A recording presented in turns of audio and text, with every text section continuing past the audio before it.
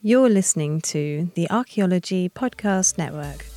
Welcome to Soupcast, coming to you from Archaeosoup Towers. By popular demand, we're taking selected videos from the Archaeosoup back catalogue and bringing them to you as convenient podcasts. As the name implies, with Archaeosoup you get a bit of everything thrown into the pot. Archaeology, discussion, humour and debate. You can find out more at archaeosoup.com. So sit back, relax and enjoy a hearty helping of Archaeo Soup.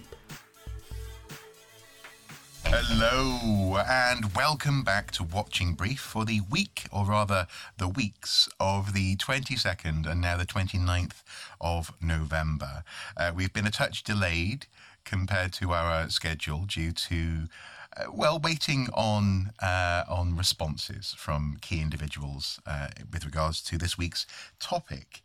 I'm joined, as ever, by my amazing co-host, Mr. Andy Brockman, and this week there's no joke in terms of who he is and what he is or how he is, because the topic of this week's Watching Brief is a very serious one. It's one that we've been building up to now for weeks, months, and in some ways, thematically, I think, years.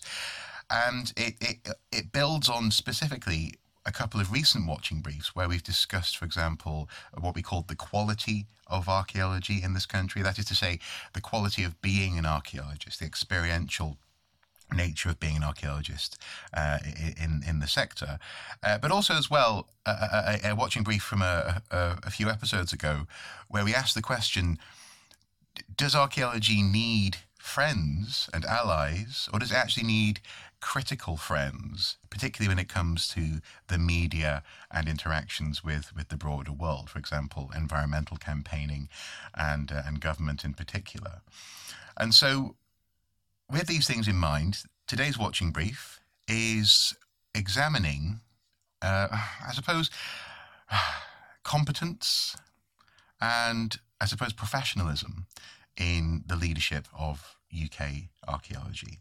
It's asking questions, and crucially asking questions as critical friends. So with that in mind, I'm going to hand over now to Andy to get us going. Hello, everyone. Yeah, this is a companion piece, if you like, to a big read investigation that is about to be published on the Pipeline website. It has its origins in events in the world of UK higher education and archaeology in higher education over the course of this year, really, 2021. And it looks at the interaction between a number of different bodies. Established bodies like the Council for British Archaeology, University Archaeology UK, which looks at after academic archaeology departments and represents them, and the Chartered Institute for Archaeologists in particular, and their relationships with two campaigning bodies, Dig for Archaeology and the Campaign to Save British Archaeology, which was an independent campaign which was started in the summer. And it was the reaction to that campaign which really set us off to look at this particular story, because on the 28th of August, the director of the Campaign to Save British Archaeology, Chris Whitwood, appeared on the digital channel GB News in an interview with the presenter Neil Oliver. That provoked a quite severe pushback from parts of archaeological Twitter along the lines of what was this person doing representing archaeology on what is seen as a right of centre news channel, which is not popular in terms of its worldview with a lot of UK archaeologists. And by the way, why was he representing himself as saving British archaeology when he's not even an archaeologist? Now, well, I mean, we'll come back to that, won't we? We'll come back to that. Indeed, yeah, indeed. In the course of what follows, but we started asking questions about, okay, what was this campaign? How has it come about? Why has it come about? Because we were also hearing from other sources that there was some questioning of the amount of support that, for example, threatened archaeology departments were getting from the central bodies like CIFA, like the CBA, and even from what was supposed to be a campaigning body, Dig for Archaeology. So we started asking some questions, and really what follows in the rest of the watching brief today is what we've discovered. Now, the story begins back in January when the then Education Secretary, Gavin Williamson, made an announcement that the government was cutting back on higher level, what's called C1 funding for university archaeology departments. That's the funding that enables things like lab work and field work to go ahead, the things that are more expensive. That money was going to be withdrawn 50% straight away and then more in future, because the government, as the announcement at the time went, no longer considered archaeology a strategically important subject. No. That is in spite of the fact that the Home Office treats archaeology as a shortage profession in terms of visas for people coming in from outside of Great Britain and the north of Ireland. So there appeared to be a bit of a disconnect there anyway. Then as the months went on, it became clear that a number of archaeology departments were under threat. The University of Chester, which we'll hear more about in due course, academic posts and support posts were under threat of compulsory redundancy. The University of Worcester course was under threat of complete cancellation with the loss of all the academic jobs and the threat to the current students, and including research students who might not even have the staff there to complete the courses that they'd signed up for. And then the event that really, I think, shook the UK archaeology world to its roots, which was the announcement that Sheffield University, which has an archaeology department that's 50 years old and is regarded as world leading, or certainly has been regarded as world leading. It's incredibly influential, very successful, and particularly in fields like zooarchaeology and lab-based work. That department was under threat of possibly of total closure, certainly of what's basically an evisceration.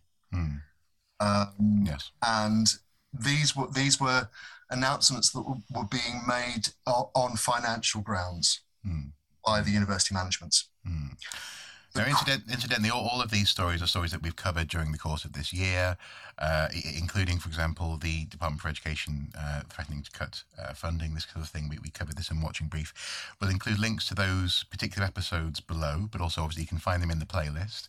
And crucially, this week's link of the week is in reference to a planned rally that's coming this week, which is part of the ongoing fallout at Sheffield and the response by archaeologists and academics to those decisions. So yeah, this has been in broadly speaking, this has been the big bubble of stories that have dominated, in particular this year, in archaeology. That's right. Now, what we're going to look at now for the rest of the show is how those incidents, those threats, interacted with the world of British archaeology, and particularly the management and representative bodies in British archaeology, yes, and how satisfactory or not that interaction was.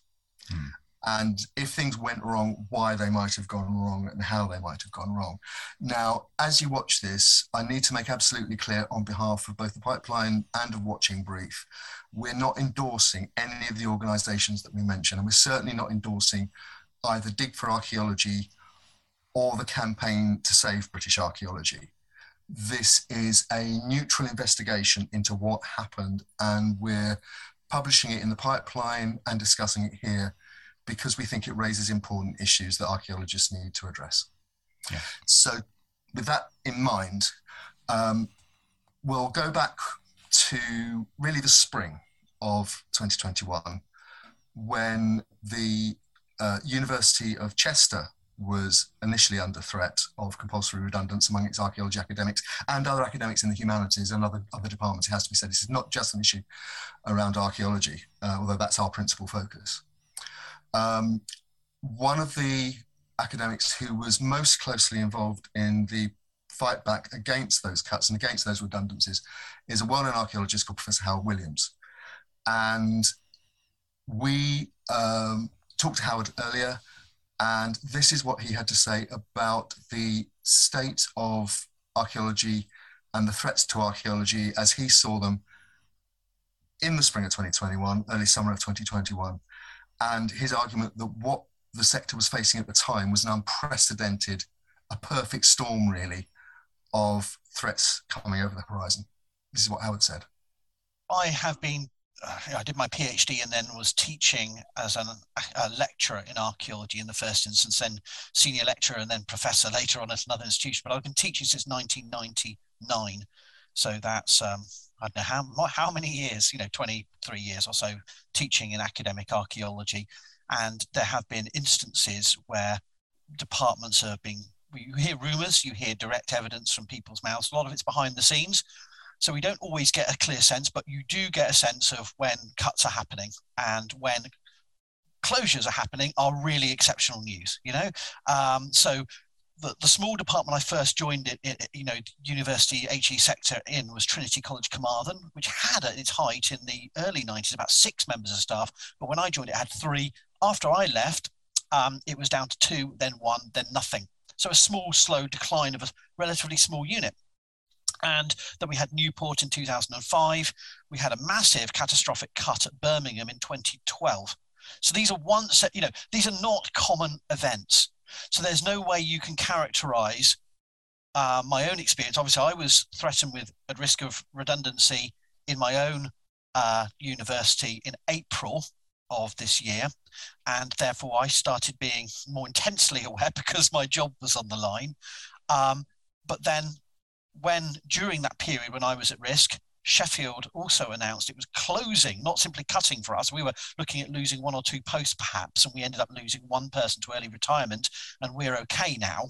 The union fought its good fight and we fought a good fight. But when we heard that Sheffield was actually planning to close its long-running department, this is, anybody that was reticent about joining and being vocal in support of Chester should have been absolutely, any doubts should have been blown away at that very moment that this was a crisis moment for UK HE archaeology provision.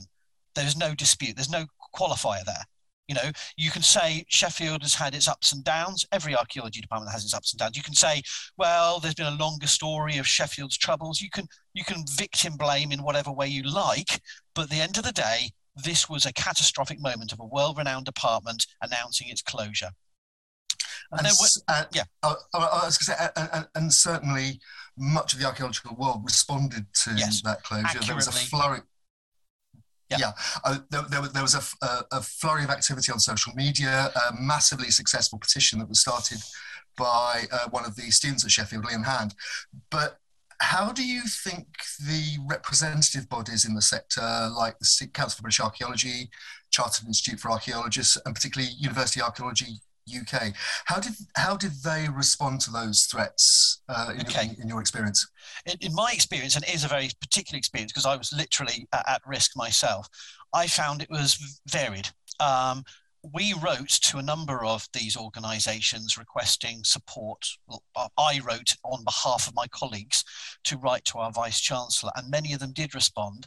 Some were quick off the mark and wrote fantastic pieces that made the case in our defence. Others were slower and perhaps were busy and looking to see how things unfolded. But when Sheffield, the news of Sheffield happened, they also wrote in. So I think all of these organisations did us at Chester a great service. And I think there was a lot of media attention. They did us proud in terms of joining the chorus of this has got to stop and writing very specific, as we requested. We didn't do an open call for help because we wanted the right voices and the right way to write in to our management, our senior management. And they all, not everyone responded, but a number of them that you've mentioned responded and wrote fantastic letters from their own perspectives. So from my perspective, I felt well supported, and I was actually overwhelmed by the massive support from amateurs, from professionals, academics and so on. But I would say that there was reluctance from some quarters to see the Chester threat of a few jobs being lost as anything serious. And I did feel a degree of frustration within the academics sector itself. There was a sense that, well, oh dear, how sad, never mind. Now, I can't put a finger on that, and I don't want to sort of name names, but there was a sense of silence from many quarters, which only was thrown into sharp relief with the noise from many other academic colleagues and from professionals, commercial, museum, governmental. Normally people who would stay quiet were vocal. Right. So so far so good, I suppose. Archaeologists, particularly in the academic realm, felt as though there was something of a crisis, although some didn't want to call it a crisis. And actually, these representative bodies were responding. The system works, I suppose. Was anything else required?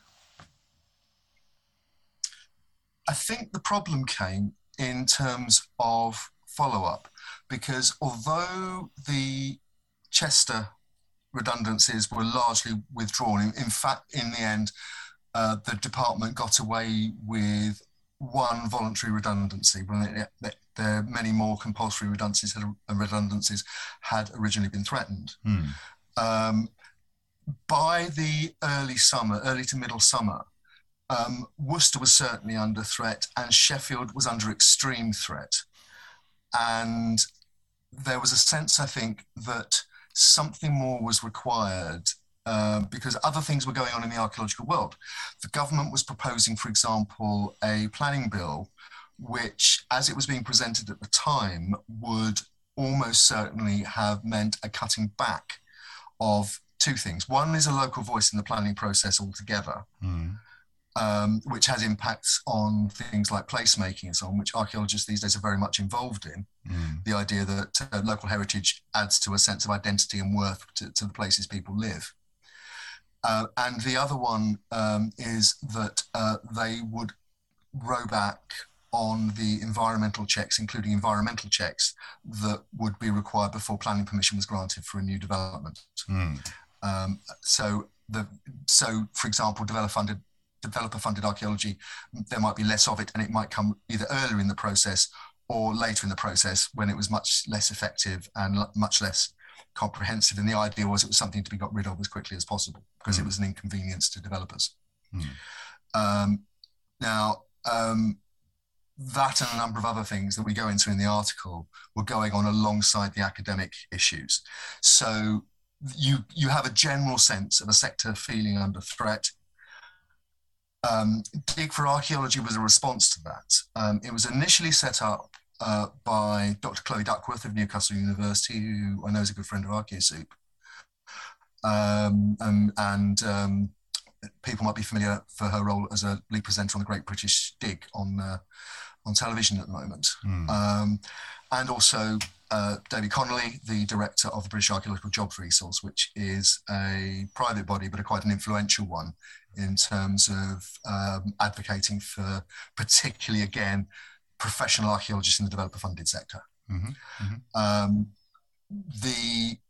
our understanding is that when the idea for Dig for Archaeology was mooted, there were discussions had, put it no stronger than that, with leading bodies in the sector, including the CBA, Council for British Archaeology, and the Chartered Institute for Archaeologists, and the Federation for Archaeological Managers and Employers, which represents the large contracting units who do most of the developer-funded work. And to put it mildly, suggestions were made that Dig for Archaeology didn't campaign outside of the already existing campaigns of CIFA, CBA, FAME, and that in fact it certainly didn't campaign independently, and its role was better suited to being that of basically a PR operation, saying good things about archaeology and trying to get public coverage, media coverage of good things about archaeology, which it had some success in doing. There were articles in The Guardian. There was an appearance, for example, on Radio 4's Westminster Hour, where it was the issue was discussed with politicians. So that, it did have some success as a campaign, but the suggestion is it wasn't the strong grassroots campaign that maybe some people thought it either was going to be or should have been right at the beginning. But in fact, what it is a mouthpiece for the CBA and FAME and CIFA. It's just an additional means of them saying archaeology is wonderful, like motherhood and apple pie. Now, onto this arena, with a sense that maybe the sector isn't doing as much as it could do proactively to campaign, using methods like the mass signature petitions, which, for example, Sheffield had a huge success with. We spoke to student Liam Hand, who set up their petition, and they were pushing 50,000 signatures. That is more than five times the number of people who actually work in professional archaeology in the UK. So there's a potential, a much wider reach than the existing bodies seem to be wanting to go for. There's a much wider catchment of people who might want to support archaeology. And into that arena came Chris Whitwood. Now, Chris Whitwood is based in Yorkshire. He's a trained school teacher. He's a graphic designer. He's a political activist with something called the Yorkshire Party, which advocates for better regional representation and support for Yorkshire as a region. Regional politics is something that's growing in the UK at the moment, and the Yorkshire Party is a manifestation of that. But also, he says he's been a lover of archaeology since he was a child. And he brought, in the early summer, his experience as a political activist and a communications person to the idea of something which he called the Campaign to Save British Archaeology. This was set up to be, strictly speaking, a single issue operation, which was about advocating for those threatened university departments. And he set up a website in consultation with a number of professional academic archaeologists, including Professor Williams and others at departments under threat. And the department and those academics were advising him on the content of his website and so on. He succeeded in getting a letter into Current Archaeology magazine. He also got coverage in Times Higher Ed, coverage on the BBC over the Worcester department, the threatened closure at the Worcester department, which Worcester course. And he was also talking to people at Sheffield. So he was starting to bring together a network, a campaigning network to advocate for university archaeology. And it should be said in that sense, then, that was a civilian deciding to take up the cause of academic archaeology and having having an approach informed by his other experiences and professional interests. That's right. And to give our viewers a flavour of how this came about, we asked Professor Williams, Howard Williams, how he came to be involved with Chris Whitwood's Campaign to Save British Archaeology. I got a direct message from Chris giving a brief introduction to his background, a social media direct message. Can I share with you some of the things I'm doing? And I said, okay, but you've got to, and would you be willing to offer your support? And I said, anyone that's willing to offer support, I'm willing to back. And I didn't say that with an uncritical eye. I said, as an academic, I'm always approached by people outside of the profession to ask questions that range from perhaps media inquiries, pseudo-archaeologists, all sorts of interesting characters. I'm not uncritical of who approaches me, but I did a check with my own sources and saw his political background. I thought this might be someone worth at least finding out what he's going to do. So I said, yeah, okay, and I'm happy to put my name forward, but I put the qualifier that I said, like every individual academic, we're all divisive characters, and if my name alone is on the ticket of your campaign, that would only put some of the people off. So make sure you get a range of folks, joining in.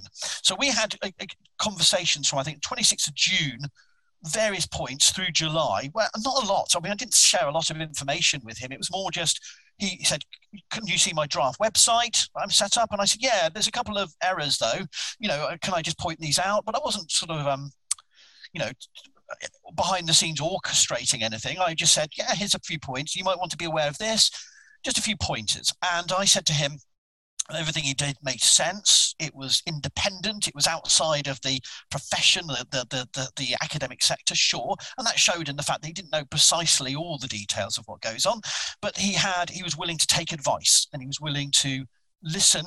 And he was clearly not listening to me uncritically because He made it absolutely candid that he would be in touch with a range of other academics and listening to different views, probably because he was wanting to ensure that I wasn't giving him just one take on what's going on. And as any canny politician or campaigner would do, he was taking multiple sources of advice. That was my sense of it. So through July, I was supporting him. 28th of July, I think it was, he launched his website or thereabouts. And by that point, he'd already got a piece in various places in support of the Worcester News. When the Worcester announced it was shutting its archaeology, he was on the local BBC News. He'd written into the Current Archaeology magazine. So I thought this was a promising archaeology that would complement the broader campaigning of Dig for Archaeology on the planning side and on the commercial side. And I thought there was some mileage in this, and it didn't do any harm to offer its support and give him a bit of advice. But I can't claim I put a lot of time. Didn't give Chris a lot of time. I was busy with so many other things. But I did give him, and I looked over a few things for him during that month. Soon after the website went live on the 20th of July, I did get a few direct communications. And I was saying, who is this guy? Isn't he doing what Dig for Archaeology are doing? And I was on the back foot, and I thought, hang on, have I missed a trick here? Is there something about his background or his character that is dodgy? Is there something wrong that I've missed? And I've been a bit of a muppet by putting my name on something which, is easily done with goodwill and good faith, and it's something dubious about it. And I had done my checking, and I responded, and I outlined to those individuals my limited involvement, that I simply was putting a name and image to, and a quote. I had written a piece, about my perspective on the future of the subject area and how important archaeology is. And I said, that's limited my involvement. And I said, please contact Chris directly. He is the campaigner.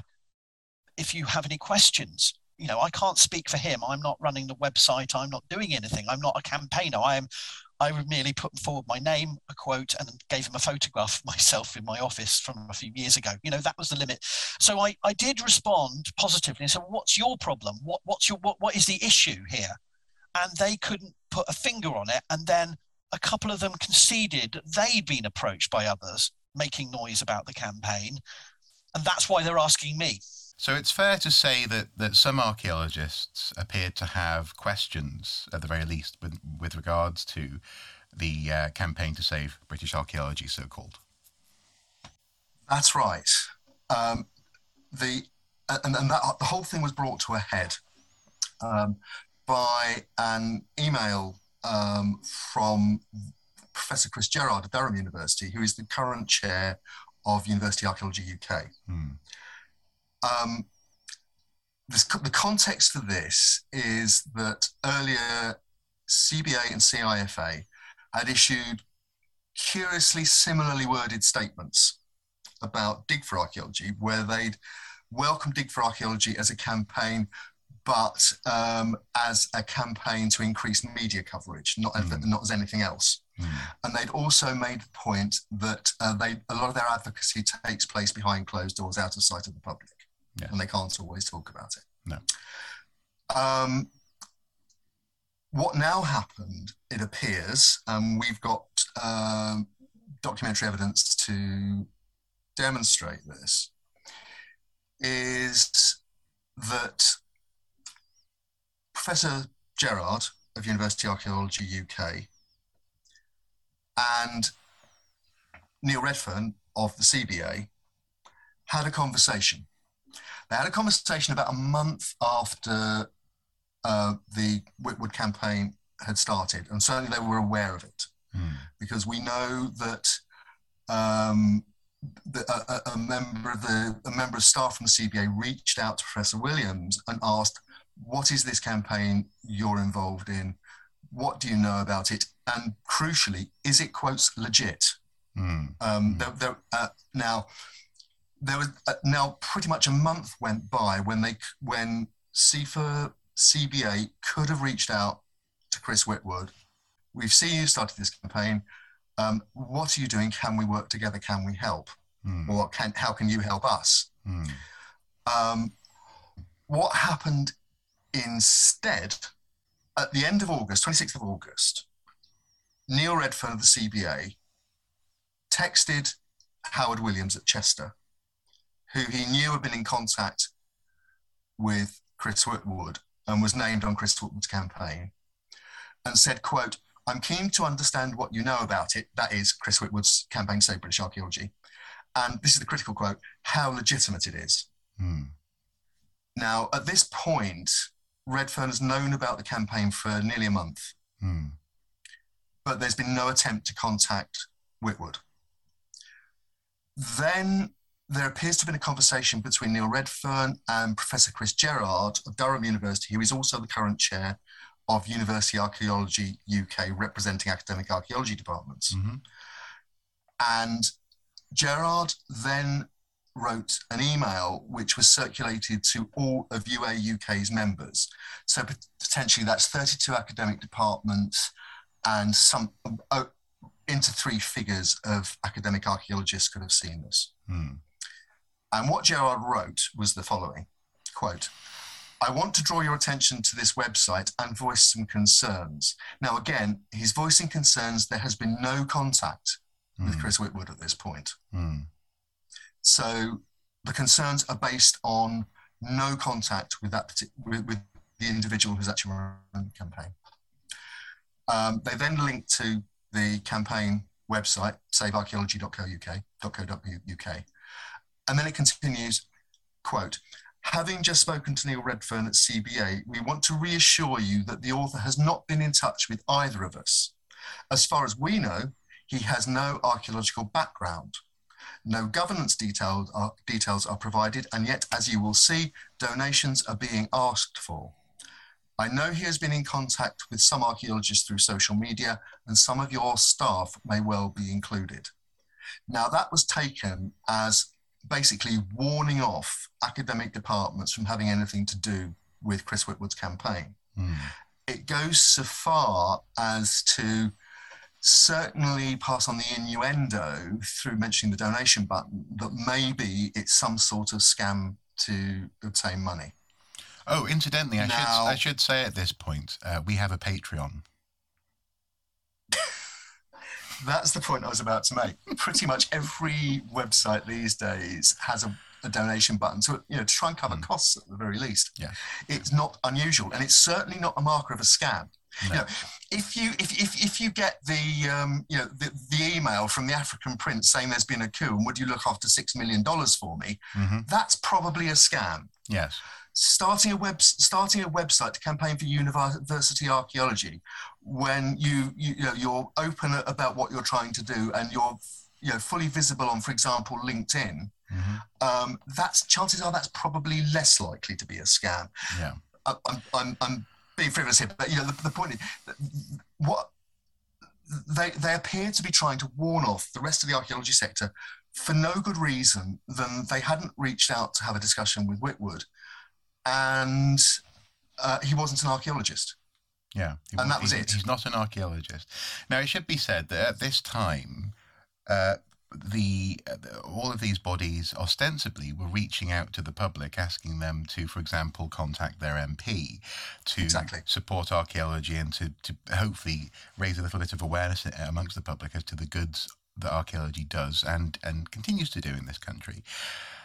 So is this a case of, we want you to care, but don't care so much as to start campaigning, especially if you're not an archaeologist?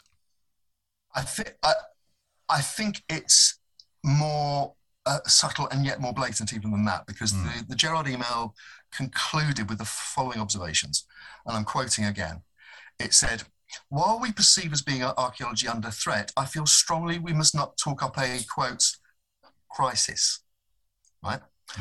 And we need to continue to stress the good things we all do and the contributions that we make. And that's what Dig for Archaeology was being steered towards doing. Not campaigning, but just saying the good stuff, saying the motherhood and apple pie stuff. And then Gerard concluded that he, quotes, "feared the sector was in danger of providing a fragmented picture of lobbying and advocacy, which in my limited experience will win no arguments at all." Now, I should say here that we submitted a series of questions to Professor Gerard, to the CBA, Neil Redfern, and to the Chartered Institute for Archaeologists. Now, of those, Professor Gerard and the University of Durham chose not to respond, not to make any comment. They told us they did not wish to comment. The CBA said that the email and the conversation with Neil Redfern represented due diligence, and that there was nothing inappropriate or legally reckless about it. That it was simply an attempt to obtain information from people like Professor Williams, who've been involved in the campaign, might have been involved in the campaign. CIFA went a bit further, and the spokesperson for CIFA told us that they were concerned that contacts they built up in Westminster, in Whitehall, in Holyrood, at the Welsh Assembly, and other representative and industry bodies and so on, might be put at jeopardy by inappropriate messaging and alternative contacts, and that their access to government couldn't be taken for granted. It appears, therefore, I would suggest, and we suggest in the article, that the archaeological establishment would be prepared to hobble, at the very least, independent campaigners, rather than have them generate coverage and potentially access to the media and access to, for example, MPs at Westminster, which they can't control the messaging. Now, at this point, is it worthwhile mentioning the great sin that apparently was done by this civilian campaigner in reaching out to a portion of the media that, frankly, I wouldn't reach out to if you paid me. But nonetheless, he did. He appeared on Neil Oliver's show on GB News, and that wasn't great. That wasn't a great idea, was it? Especially not for archaeologists. I'm not going to take sides here. What I am going to observe is that what Chris Whitwood told me in writing the article was that he stood by appearing on GB News because, if you're trying to generate media coverage, then you need to talk to audiences that don't necessarily always reflect the audience that would naturally go to you, that would naturally listen to you. And particularly if that audience happens to be, broadly speaking, aligned with the people who are actually empowered to make decisions. And it's certainly the case that GB News, love it or loathe it, and off camera, personally, I might give you an opinion. But GB News represents a certain part of the media spectrum which is noticed by certain parts of the government in power, the Boris Johnson's Conservative government, and particularly the element that likes to play to the so-called culture war. Yeah. So breaking through to that audience and putting forward a message advocating archaeology in universities, which is all Whitfield did.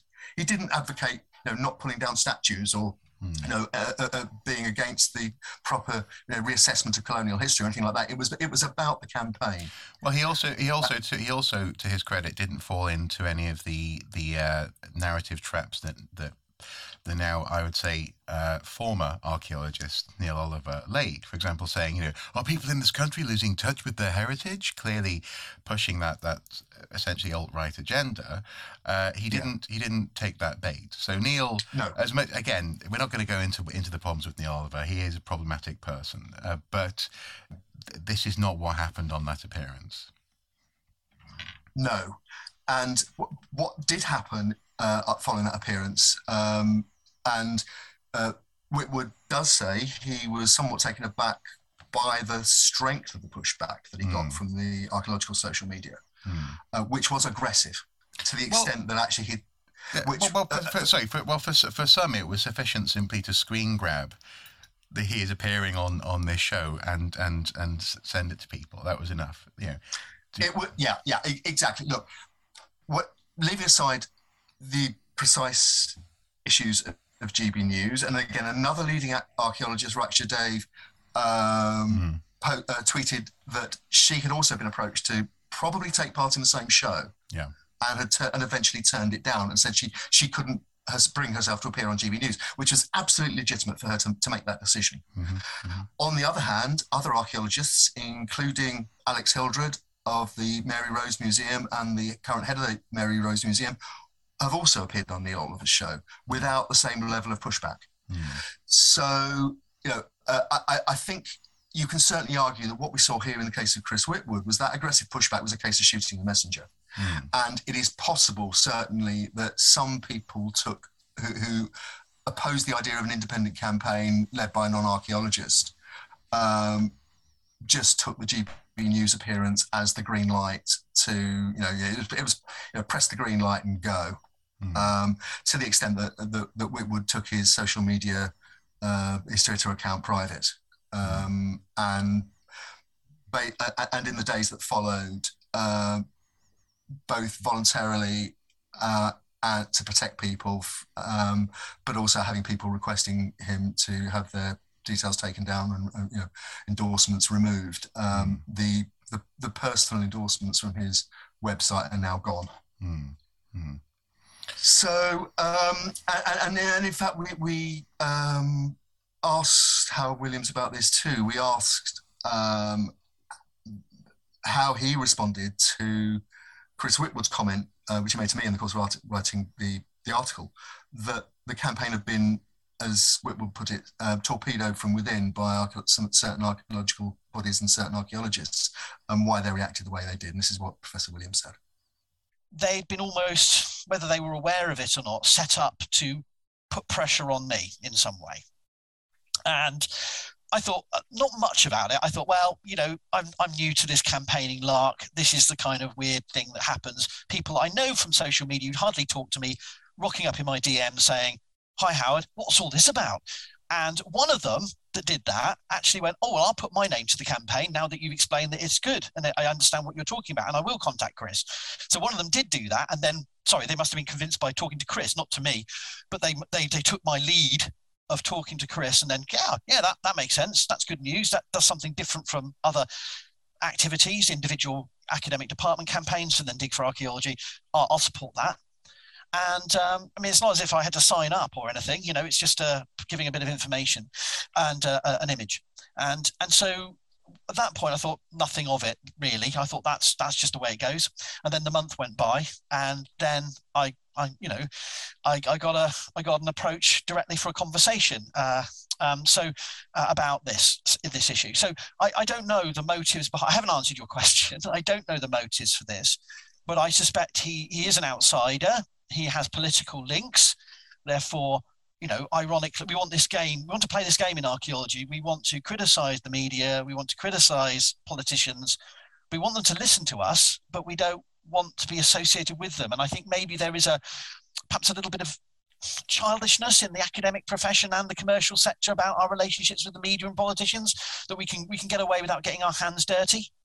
So I wonder whether the idea that, actually, here is someone with political experience, here is someone actually willing to give his time and energies to support academic archaeologists. What's the catch? I think that might be the starting point. And if then people want to feed that suspicion with more noise, then I think it's easy that people can be easily swayed into thinking there's something dodgy going on, when actually I couldn't find anything dodgy going on. It may be just down that I'm a huge mug and naive, and there was some big game to swindle me out of millions, or to trick the profession by setting up a campaign, which was then the implication given in communications to me by certain leaders in our field.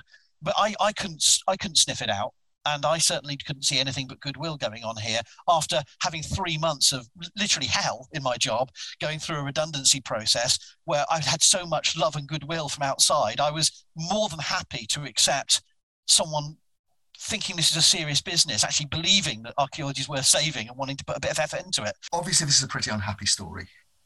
It's about communications And more than anything, it's about breakdowns in communications and perhaps confusion about what is actually wanting to be communicated. And I think it's unfortunate, doubly so, because archaeology is still under threat. Now, we're speaking on the eve of industrial action by the University and College Union at Sheffield, which is in dispute about the cuts at the archaeology department. There are rumours swirling around. You only have to talk to anybody connected with the University of Archaeology, and there are rumours swirling around about who's next. Yes. And so although there have been one or two wins, like, for example, that high-level funding was restored by the government, we are still in a very febrile, very fragile political situation as regards to university archaeology in particular and archaeology in general.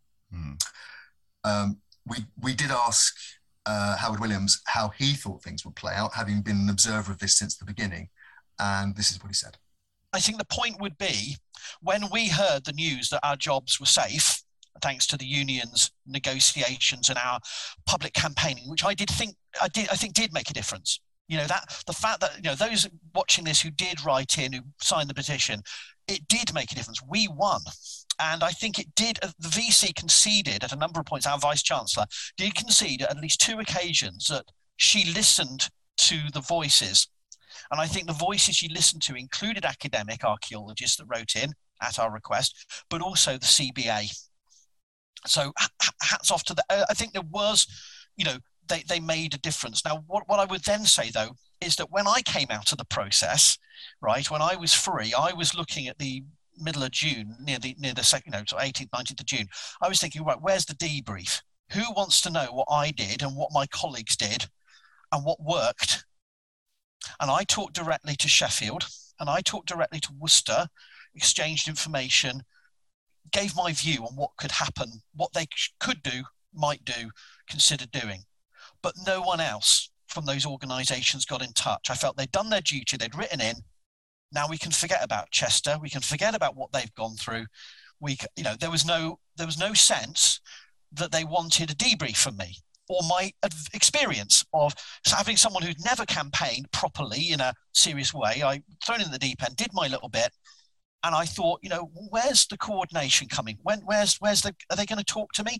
So just jumping forward a little later, when I did get someone wanting to talk to me, I thought it was really going to be a two-way exchange. They wanted to know what worked, what didn't work, what we can do. And certainly UA UK made very clear they weren't interested in hearing from me.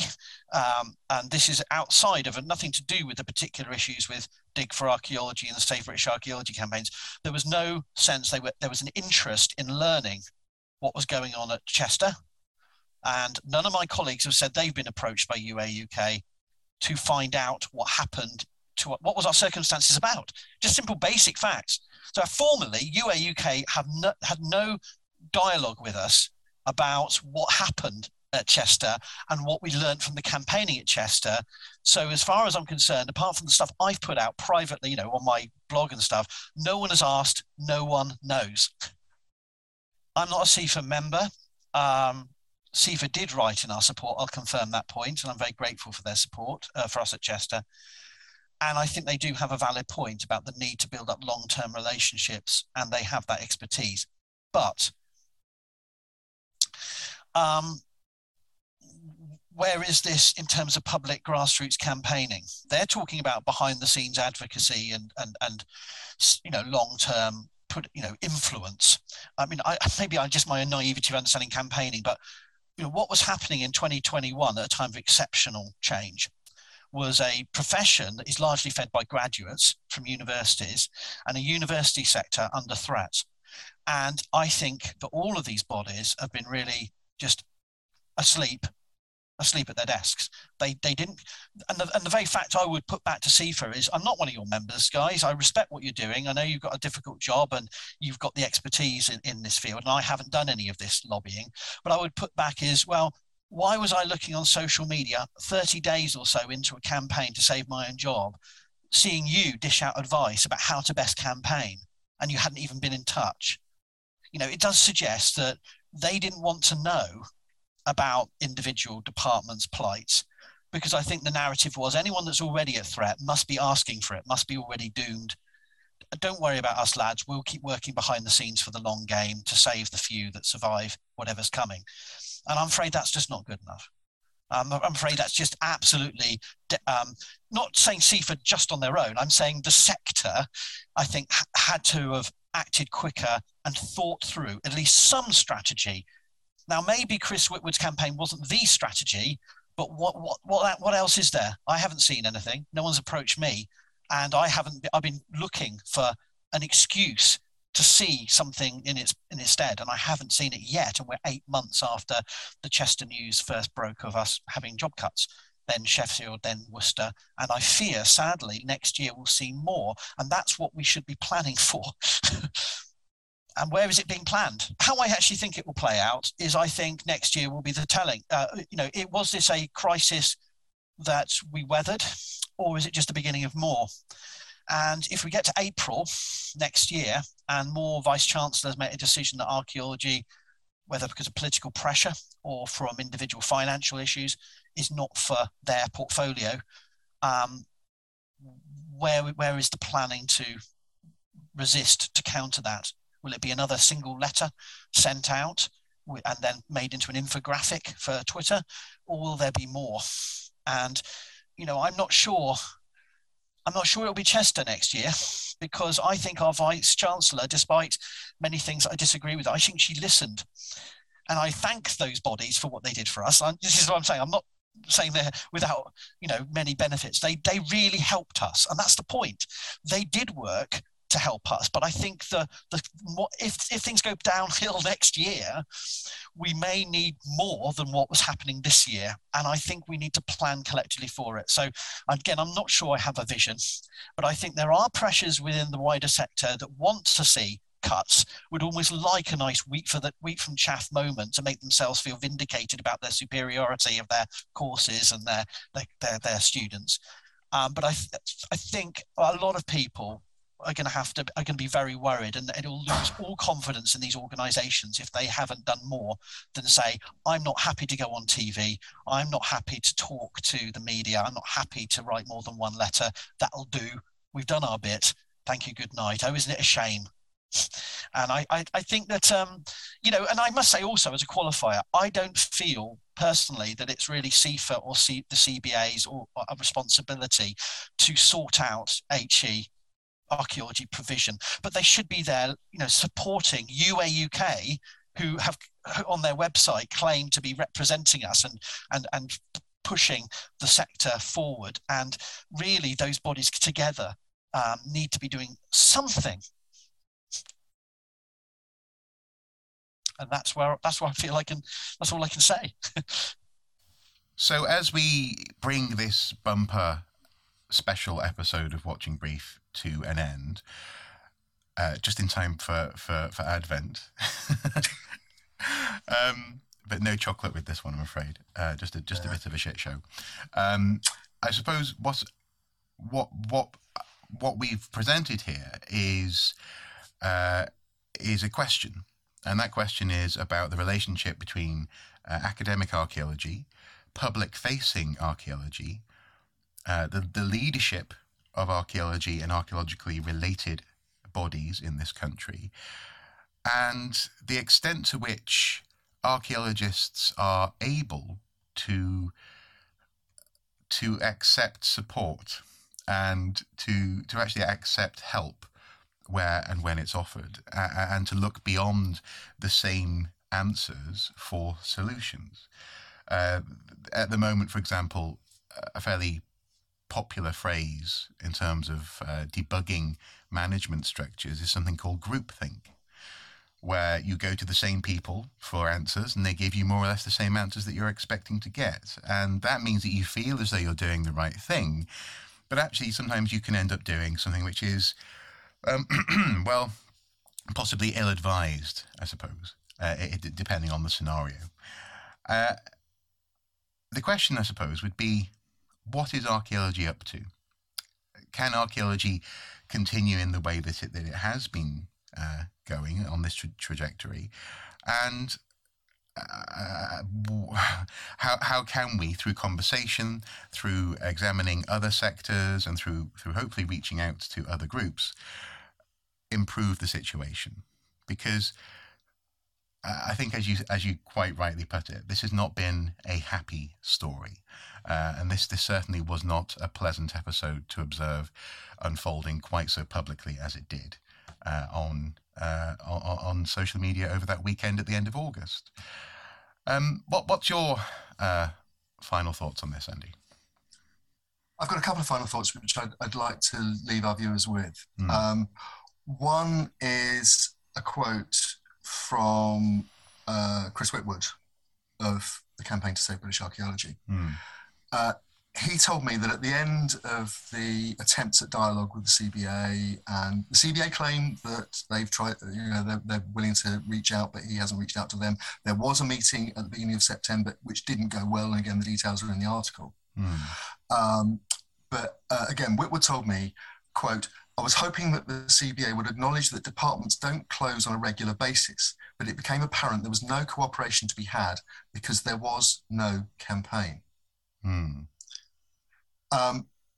So there's an issue there, as Whitwood perceives it, of a lack of consistent and coherent campaigning on the part of the CBA and others. And we heard something similar from Professor Williams, who talked about the fact that there was no follow-up from any of the representative bodies once the Chester issue appeared to have been resolved. There was no debrief on how that success being brought, how that success being made to happen, and what factors, what can we learn from this, and how can we there was no sense, absolutely, that can be applied elsewhere proactively, not wait for the avalanche to be almost on top of us, but how to actually set off the maroon to set off the avalanche in a controlled way, so that we can at least try and deal with the situation, not as an emergency, shall we say? Can I ask you at this point? It just occurred to me.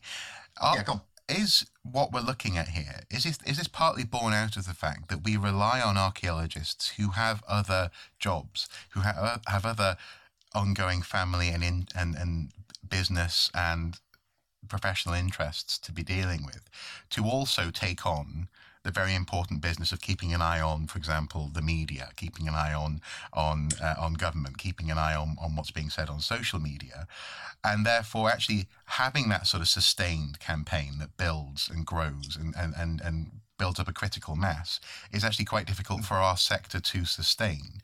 Is that part of the problem here, potentially? I think it is. And in fact, in an interview on the CIFA website, Rob Lennox of CIFA, their advocacy advisor, actually said as much. He said, "We're a small organisation in a small sector, and therefore we do not command the scale and influence of bodies like the National Trust with their up to 6 million members now." And then he said, "We are limited by resources and therefore cannot engage in some of the expensive methods that big businesses or industries can to obtain access." Now, yes, that's true to a degree, and you're absolutely right to point out the fact that there aren't big comms operations at CIFA and at CBA and so on, although they do have people with responsibility for comms. But I think that is it's shall we say unambitious, and I think it's particularly awkward when you get somebody with comms skills like Whitwood who comes forward and says, I can help mobilize a campaign, particularly on the universities, because that's what he was interested in campaigning about, and it was an issue that certainly academic archaeologists wanted to campaign about, certainly the ones at Worcester and at Sheffield, who were feeling somewhat neglected by their representative bodies, particularly University Archaeology UK. So there is an argument that by not wanting to let outsiders in, even outsiders with skills, it's a case of point gun at foot shoot. And given that we are dealing with organisations who have relatively modest comms provision, or indeed are being handled more or less on a voluntary basis in some cases. I think it's probably worthwhile considering other campaigning portions of the world and of our social media space, when we consider the fact that, for example, Greenpeace doesn't spend its time worrying about Friends of the Earth. It doesn't try to undermine WWE's wrestling, isn't it? WWF, the again, another related but different approach to similar issues. It's important to bear that in mind. It is a factor, but it's not. In some ways, actually, it means that maybe a little less attention should be focused on others within the same sector, and more on what we can all be doing together, perhaps. Absolutely. To take that analogy you just picked up, Greenpeace traditionally campaign perhaps a little bit more aggressively, a little bit more in terms of demonstrations. Climbing a climate change campaign, climbing climbing the outside of Big Ben and things like that. Whereas Friends of the Earth tend to use more traditional campaigns like research, lobbying, and so on. These days there are things like crowdfunding, particularly for major campaigns, or if you want to, we want to crowdfund for a particular piece of research, for example, to discover public's opinion on so-and-so. That's perfectly possible, but they're not thinking about going down those kind of routes. Possibly because it might not come up with the answers that they want. Who knows? But either way, I mean, again, it's a personal opinion, but I think there's a certain lack of ambition, shall we say, in how effective the sector thinks it can be. But I think, leaving aside lack of ambition, lack of confidence, call it what you will. And again, particularly after what's happened this year, the sector is, my sense is, talking to people, that the sector is feeling pretty demoralised, pretty vulnerable still, even though there have been one or two successes, like the restoration of the upper tier funding for universities and so on. And I think there are more fundamental issues which are pointed up in a couple of reports which I came across while I was researching this piece. One is called The Future of Archaeology in England, and it was published by the Society of Antiquaries, so one of our most senior expert groups, full of people who are also members of CIFA and CBA. It was a piece of research that was published in November 2020, and they observed that while there was, quotes, well-documented wide public interest and engagement in the past across the UK, there is worrying evidence of a negative impact of the, quotes, silo structure of the archaeology sector that does not prioritise research or encourage innovation and collaboration. And I think that word collaboration is particularly significant there. And another piece of research, CIFA's 5-year review of what it calls the Southport Project in 2017, also noted that across the archaeology sector, collaboration is not the norm. And the default position for the majority of archaeological projects initiated through the planning process is for research to be tightly scoped within predefined budgets. There remains a disconnect between the cost of archaeological work and the value of the research it might generate. And that the value of that research feeds directly back into the academic archaeology, because although developer-funded archaeologists do fantastic work recovering, gigabytes of data, warehouses full of physical archive of archaeology, they don't do the synthesized research that academic archaeologists do. And for a long time, people have argued that there is a disconnect between the two fields. Now, there are attempts to do that, but I think perhaps at the root of this, a question that has to be asked is, do we need a more fundamental review of how academic archaeologists and the developer-funded archaeologists work together? And are groups like FAME, Federation of Archaeological Managers and Employers, CIFA, Chartered Institute for Field Archaeologists, which is mostly people in the developer-funded field, are they concerned that if they went down that route, it would mean restructuring projects and, in the worst case, making projects more expensive? And we certainly can't be paying archaeologists more. That is the other issue. You say that, you say it cynically, and I think it's the thought, and we touched on this in a recent edition of Watching Brief when we looked at pay and conditions. Yeah. There are suggestions, put it no more than that, in certain parts of the sector, that we need to move away from the idea that a trench face archaeologist on a developer-funded building site or a large government infrastructure project needs to hold a degree. That you can have an archaeological technician grade who is doing the grunt work. It happens in places like Belgium. I've worked in Belgium, and there you have effectively archaeological technicians, labourers who do the heavy lifting, and the people with the degrees are sat on the side of the trench doing the paper recording and writing the reports. And obviously that has a bearing on the status of archaeologists, the status of archaeology as a profession, and the status and what kind of archaeologist universities are turning out. It's complicated, and this is really a story about how almost the sector has perhaps tripped up on the very first step, climbing the stairs to try and deal with this.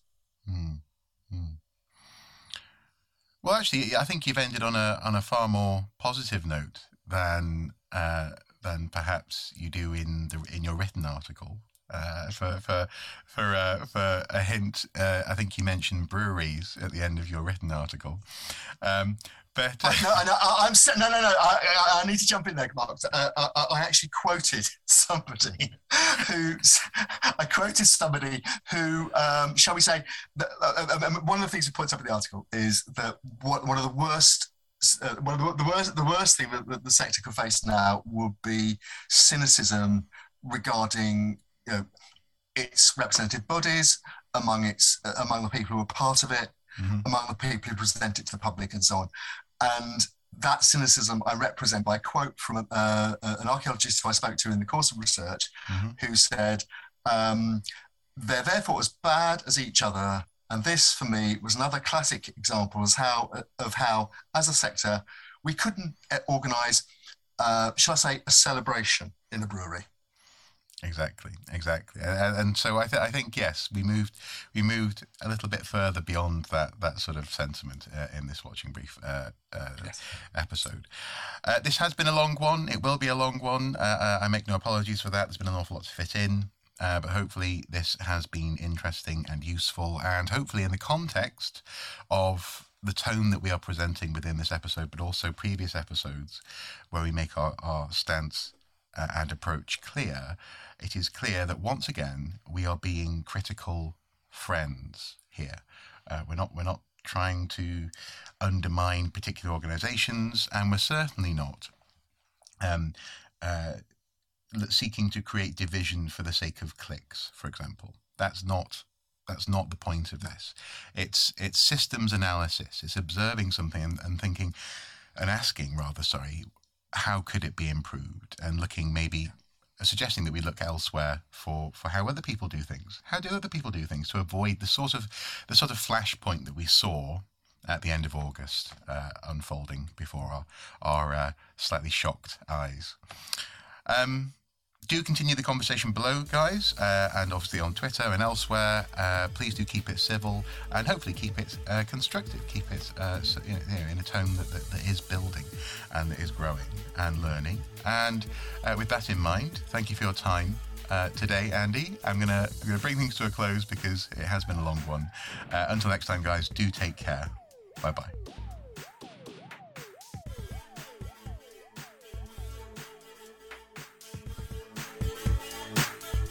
This podcast episode has been produced by the Archaeology Podcast Network in collaboration with Archaeosoup Productions.